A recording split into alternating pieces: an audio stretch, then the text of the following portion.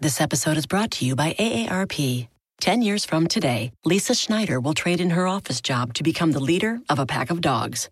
As the owner of her own dog rescue, that is. A second act made possible by the reskilling courses Lisa's taking now with AARP to help make sure her income lives as long as she does. And she can finally run with the big dogs. And the small dogs, who just think they're big dogs. That's why the younger you are, the more you need AARP. Learn more at aarp.org/skills. Welcome to the When to Jump podcasts. My name is Mike Lewis. Thanks so much for joining me. This week we are going back to a early guest from the When to Jump podcasts, Manoush Zomorodi. For many of you listeners who've followed us since day one, you'll remember Manoush from early October 2017. She joined the show to talk about a book she had written that was coming out called From Bored to Brilliant. She talked about why being bored can be helpful in making your jump happen, especially in those early stages where we hear from so many people about not knowing where to begin. We are bringing Manoush back on the show because she jumped. At the time of the recording last year, she was at WNYC. She was the host of a very popular podcast called Note to Self. Since then, Manoush took a massive jump of her own, which she joins us on the show today to talk about. So without further ado, let's bring it to Manoush. Manoush Zomorodi, welcome back to the When to Jump podcast. Mike, it's great to be back. Thanks for having me. Of course. So it's a little bit of a meta situation here because I was jumping into starting a podcast. You were, I believe, my second interview way back That's when right. over a year ago. We're now over 50 episodes in. And wow. Yeah, which is crazy, right? How's it going? You know, and I'm not just saying this, I wish they were all as easy as our interviews because I think I'm learning a lot. I think they're great. I think that when you have someone like you who's in the podcast world and more broadly good at having conversations and being honest, they go really well. So I think I've had a handful of Manoushas and then others where it's been a work in progress and a learning experience. But overall, I'm really excited with how we've capped off year one. Cool. That's great. And I'm sure you're getting better and better at hosting, and those people have gone on to be better at giving interviews, so everybody wins.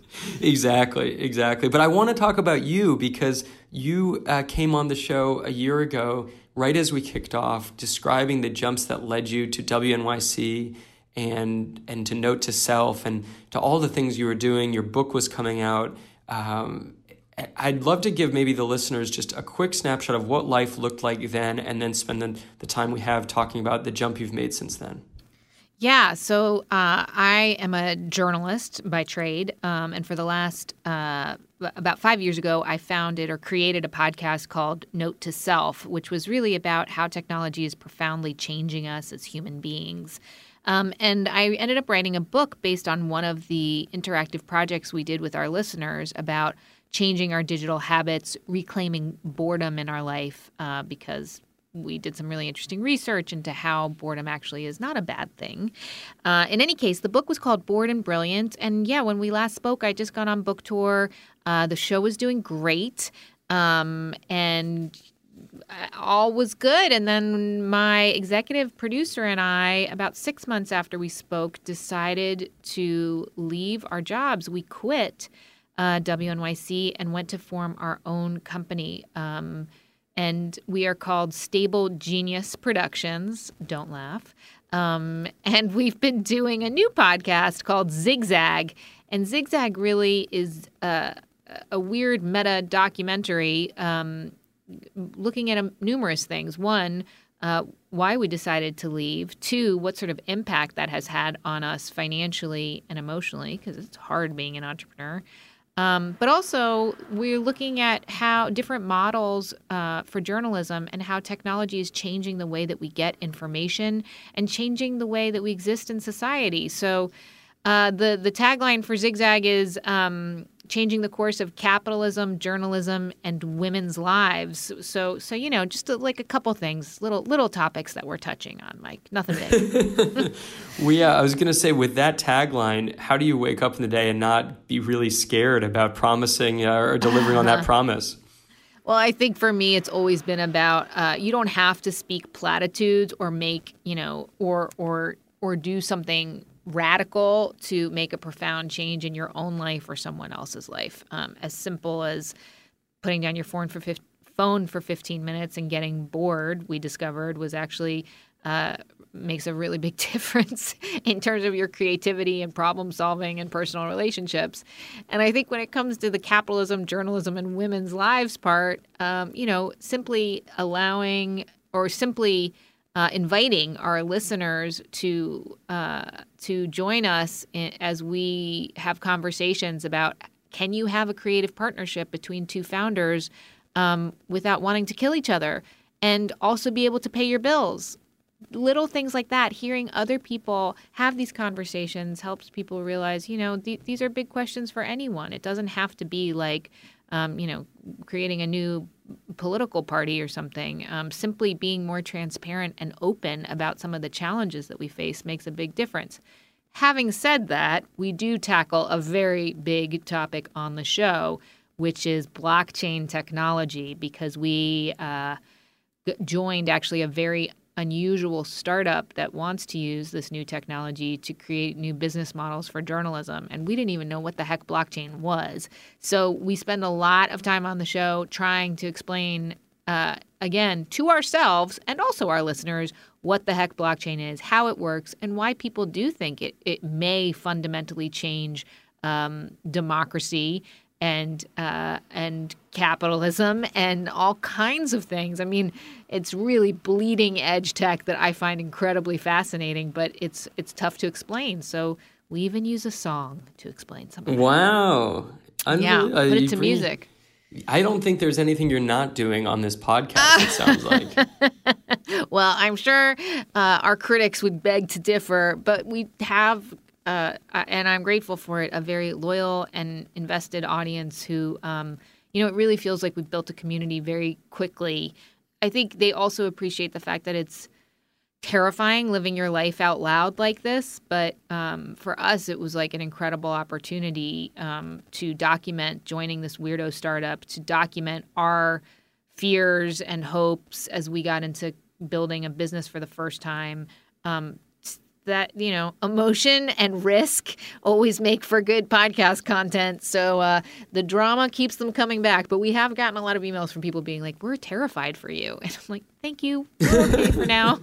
That's great. So, yeah. Well, there's a couple of things I want to tackle. One would be, I guess, the purpose of the show, which you touched on. But I think before that, I want to bring it back to the experience I had meeting you and doing the interview. And for those who have followed our show, they know you were right off the bat, one of our first interviews. It went super well. We had a lot of a great response rate. But more than that, it was the first interview I'd ever done walking into kind of the interviewee's turf. I went into WNYC. You had your digs. You were the kind of the top dog in my mind. We sat down. We had these big microphones come down from the ceiling, and we kind of hung out. And it was like, for me, I looked across the table and I was like, this woman has made it. And like, I don't say that to flatter you, but I say that because I remember I had I brought like an iced coffee. I felt like this was my little treat. I got to be in like the presence of someone who had figured out their jump, because all we did, and I encourage listeners to go listen to that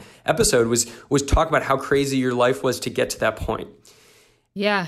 And then like now, like to have you back on and hearing you leave that place of what seemed like to me being like the top to go do your own thing with all of these clearly defined risks and scary things you mentioned. My question, and maybe the audience is wondering this too, is why?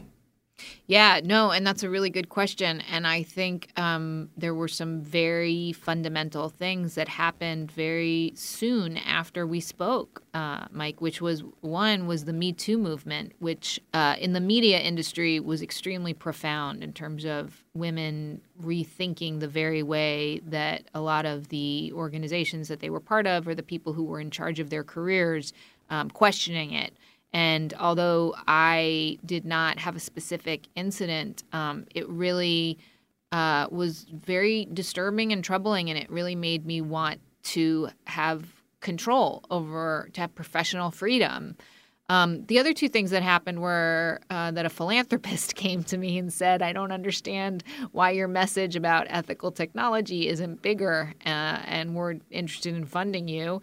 And then the third was, bizarrely, the Cambridge Analytica revelations, which when that happened and the concept of what some of the tech companies were doing in terms of not respecting their users' privacy, and also playing pretty loosey-goosey with our data and fundamentally disrespecting their customers.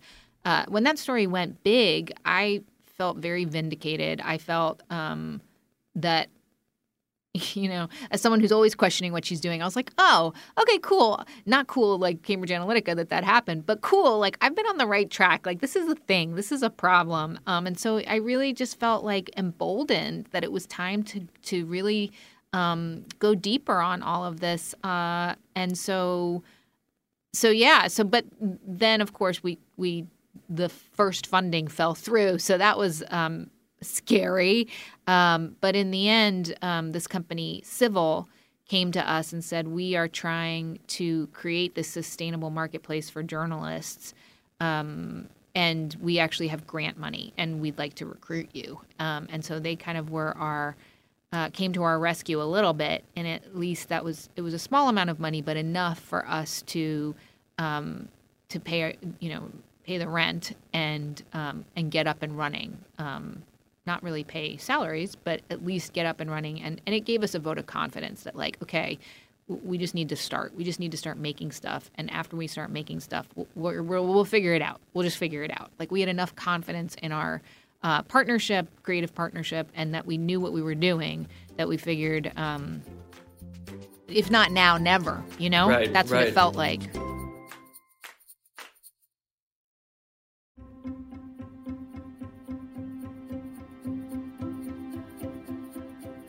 It seems like some of these things that pushed your jump they were less like unhappy at work, and one day after years and years you decide to make a change, but in fact there was like a catalyst here. And I guess my question to you on that would be, what do you say to folks who might not make a jump as big as what you decided to do, but who have felt, whether it's politically or whether it's socially or whether it's economically or whatever it may be that has come up in the news. I mean, we live in a crazy world right now and people feel affected by it and want to do something. How do you take that first step? Because that, I think, is always the hardest.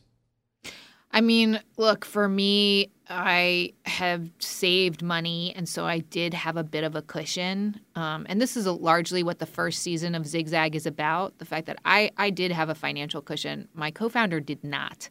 And so what she did was actually profoundly more risky in many ways. I did not expect it, Mike. Like, this really, that sort of perfect storm really surprised me, and I was quite shocked at how I felt it was beyond my control. It was as though something was like pushing me out the door and I had no choice in the matter. And I don't know if you've heard that described before, but I have since heard it from other people who are like, yeah, it's like a weird force that like you can't stop thinking about it. It's almost like your body might be at work, but your brain is so not there because it's working really hard on creating an alternative reality.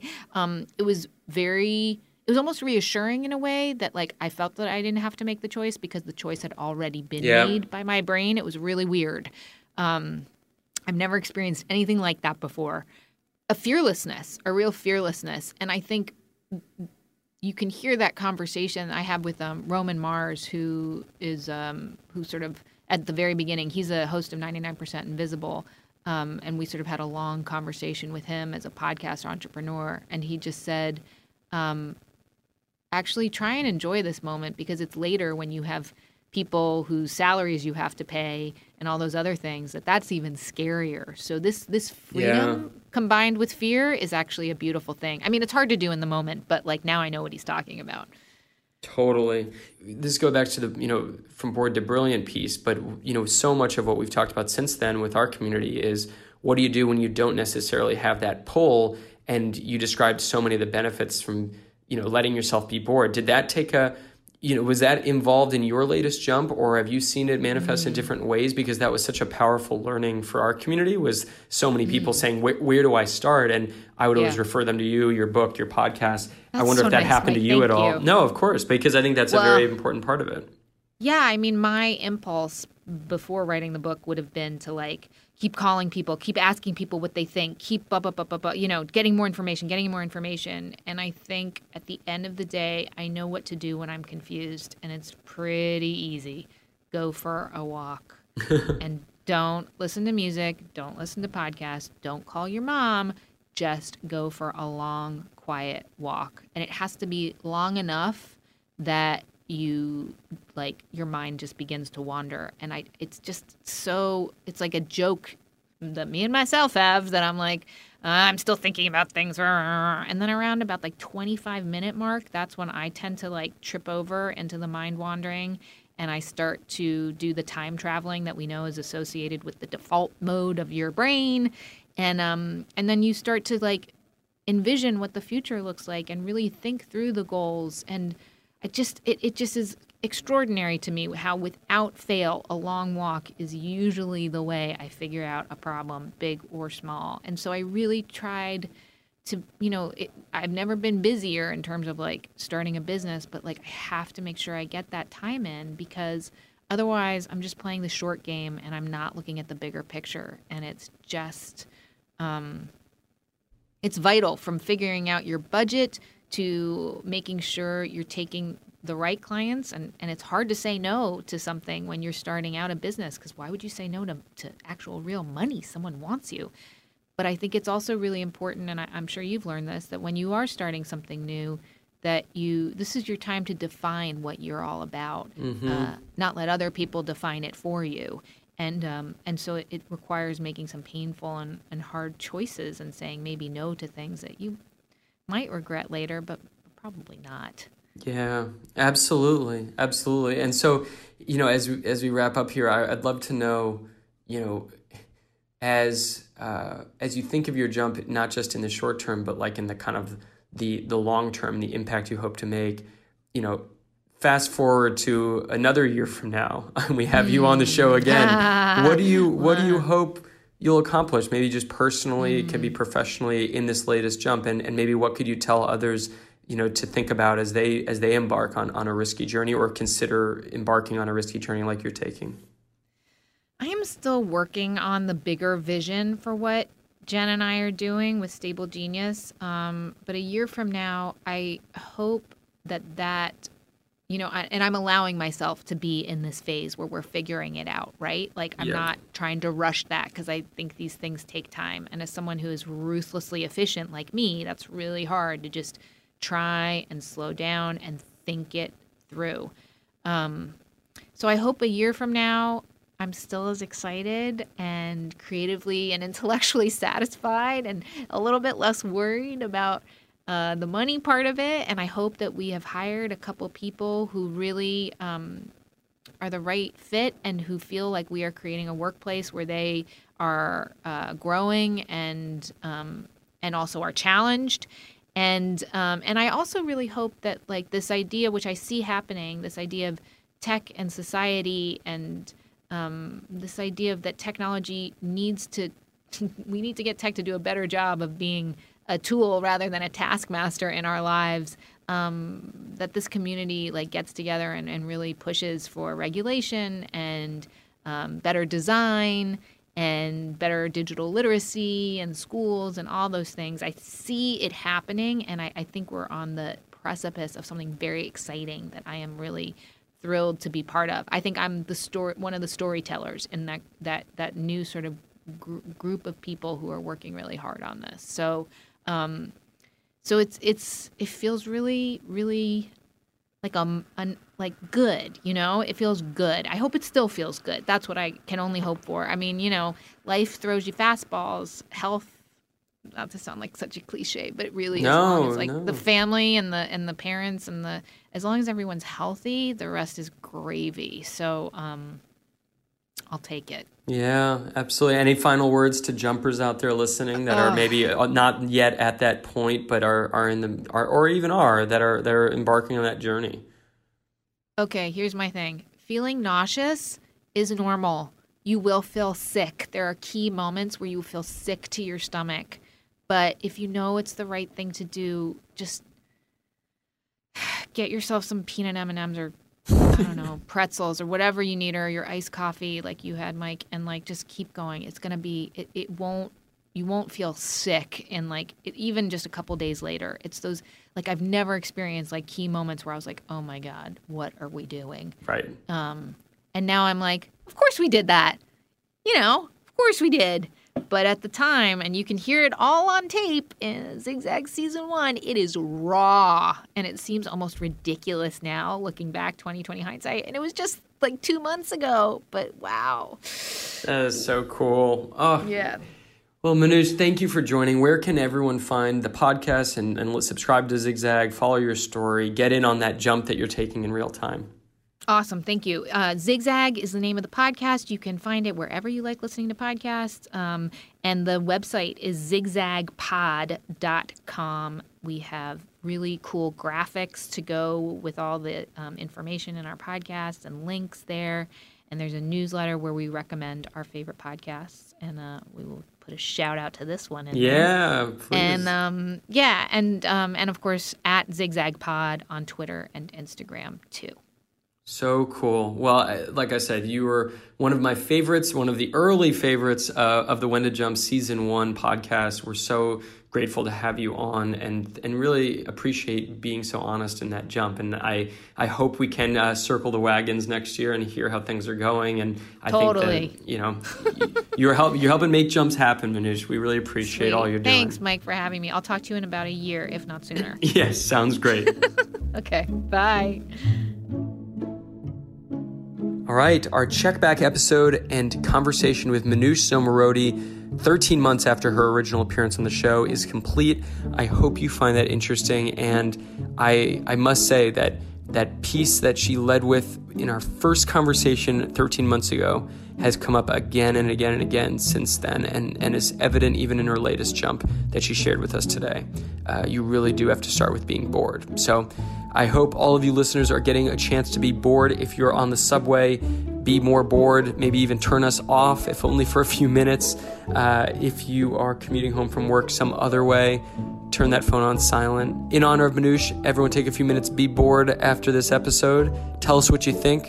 You know where to find us, at When to Jump on social, whentojump.com. Contact us through the website, through social. Tell us how you're being bored, how you're jumping. We love to hear from you, and we can't wait to see where your jumps take you. So keep us posted. My name is Mike Lewis. That'll do us for episode 58 with Manoush Zomorodi. I will see you next week.